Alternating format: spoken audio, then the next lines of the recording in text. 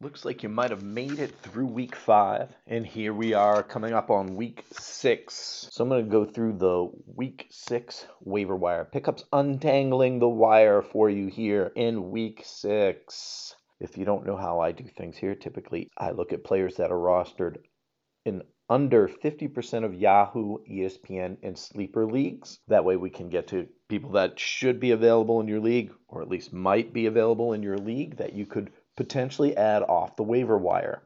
There was some injuries, key injuries out there to quarterbacks with Anthony Richardson and some running backs. I got you covered here this week. Welcome to the week 6 episode of Untangling the Wire. I'm Mike Reedy. We'll start off with quarterbacks. Bryce Young. He's a guy that we were thinking wasn't very good, really, to start off his rookie season so far. He had his best game as a pro in week 5, 247 yards passing and 3 touchdowns against the Lions. In week 6, he's going to be playing against the Dolphins, who give up the 5th most fantasy points to opposing teams' quarterbacks. He had to throw the ball a lot against the Lions because the Lions were just cruising and destroying the Panthers. And guess what? The Dolphins are going to do the same thing. The Dolphins are super fast and super talented on offense. They score a ton of points, probably the best offensive team in the league. The Panthers are going to have to throw the ball against the Dolphins just like they had to against the Lions. That's what you're going to see in week 6. It's set up nice. He's a great bye-week fill-in, or if you lost Anthony Richardson and you need somebody, I'd grab Bryce Young at least for next week. I guarantee he's going to be a moneymaker in DFS this week as well. He's only 10% rostered on Yahoo, only 9% rostered on ESPN, and he's 27% rostered on Sleeper, so he's available almost everywhere. If you're quarterback needy, drop 5 or 10% of your fab budget on Bryce Young and add him. Another guy I really like at quarterback is Sam Howell.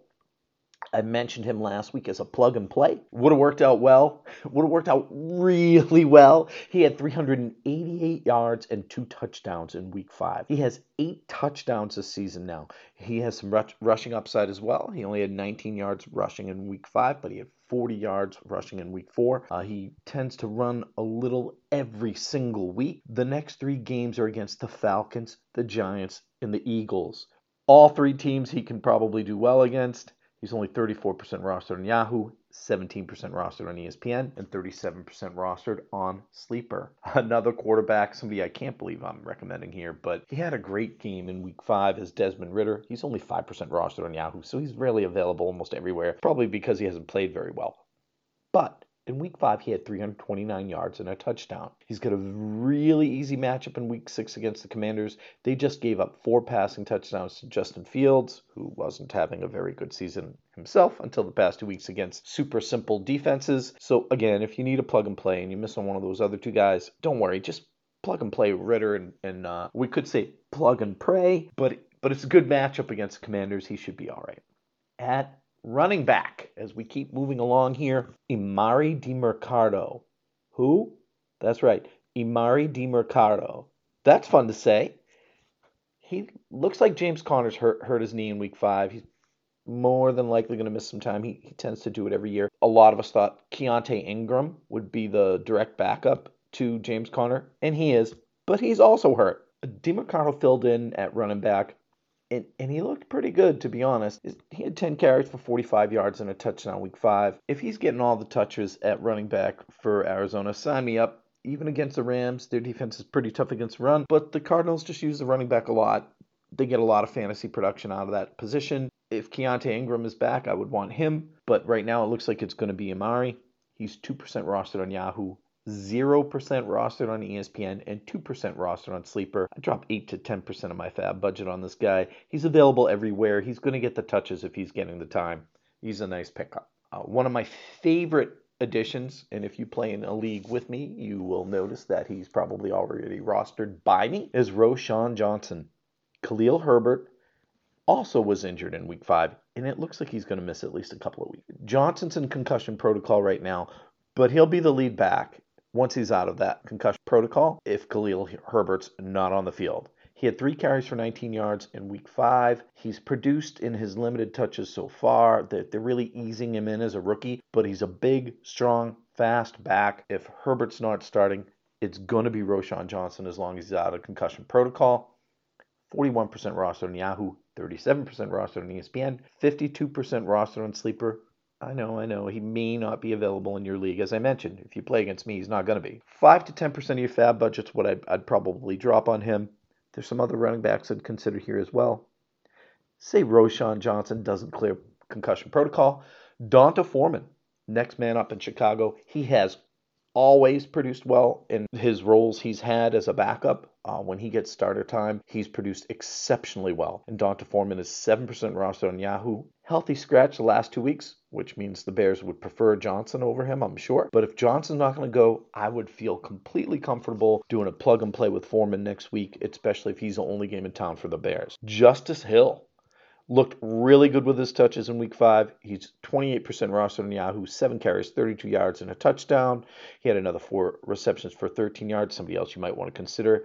Tyjae Spears, 7 carries, 34 yards, and a TD.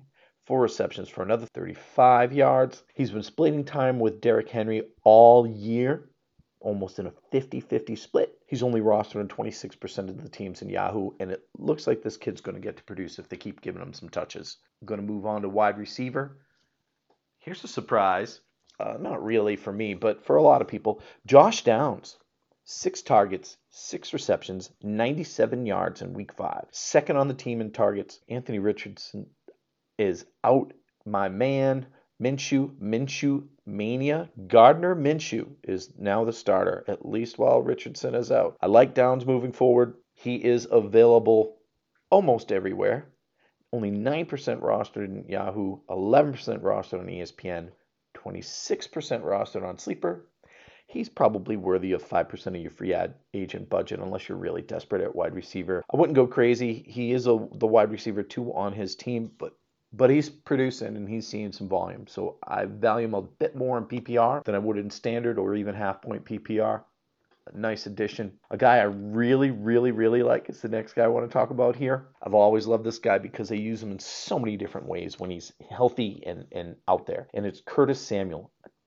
Talked about him last week. I wrote about him in my weekend waiver column as well, even though he had played on Thursday night and you couldn't add him. He's somebody you want to add. He had 6 receptions, 66 yards and a TD in week 5. Samuel is everything people wanted Dotson to be on this Commanders team. He's got touchdowns 2 weeks in a row. The team's getting him involved. He's exceptionally versatile. He'll run with the ball sometimes as well. When he's getting touches, he simply produces. That's Curtis Samuel, 17% rostered on Yahoo, 14% rostered on ESPN, 28% rostered on Sleeper. Again, 5% of your budget or so, mostly because you probably may not need a wide receiver. Everybody seems to have a bunch of them right now. But these 2 guys are both going to produce. They're just going to produce for you wide receiver 3 numbers probably the rest of the way, and I like that a lot. Some other wide receivers you might want to consider. Josh Reynolds, he had 5 targets, 4 receptions, 76 yards, and a TD. If Amon-Ra St. Brown is going to miss time, I want Reynolds. I know everybody's all excited about Jameson Williams. I want Reynolds. Reynolds has a connection with the quarterback. Reynolds seems to produce all the time. Even when Amon-Ra St. Brown is there, add Josh Reynolds. And here's another one for you. Trenton Irwin. Who? Yeah, Trenton Irwin. This is the guy, if you really want to know who he is, he plays for the Bengals. He had 10 targets, 8 receptions, and 60 yards. That's who he is. If Higgins is going to miss some more time, it's Irwin that I think I might want, as he was targeted the second most on the Bengals behind Jamar Chase. He is 0% rostered everywhere. Easy add if you're playing in a really deep league. This is a guy you probably want to get because he's going to be available. He's like savoir-faire. He's available everywhere. Trenton Irwin. Savoir-faire. He's everywhere. Look that one up, kids, if you don't know where that comes from. Let's go on to tight end. Logan Thomas, somebody I keep talking about and writing about. I talk about him on Twitter a lot as well. He had 11 targets, 9 receptions, and 77 yards. He's got a nice matchup the next 3 games. Falcons, Giants, Eagles. He led the Commanders in targets in week 5. I've talked about him a lot, as I said. I personally have him rostered in a few leagues already. I'm probably going to up that. He is also, this is Logan Thomas we're talking about, currently the TE7 overall and fantasy. Currently tight end number 7 in scoring. 15% rostered on Yahoo, 8% rostered on ESPN, 20% rostered on Sleeper. You know, you might want to drop like 10% of your budget on this guy. There's not a lot of good tight ends out there. You're getting top 10 tight end production out of this guy probably the rest of the way, Logan Thomas.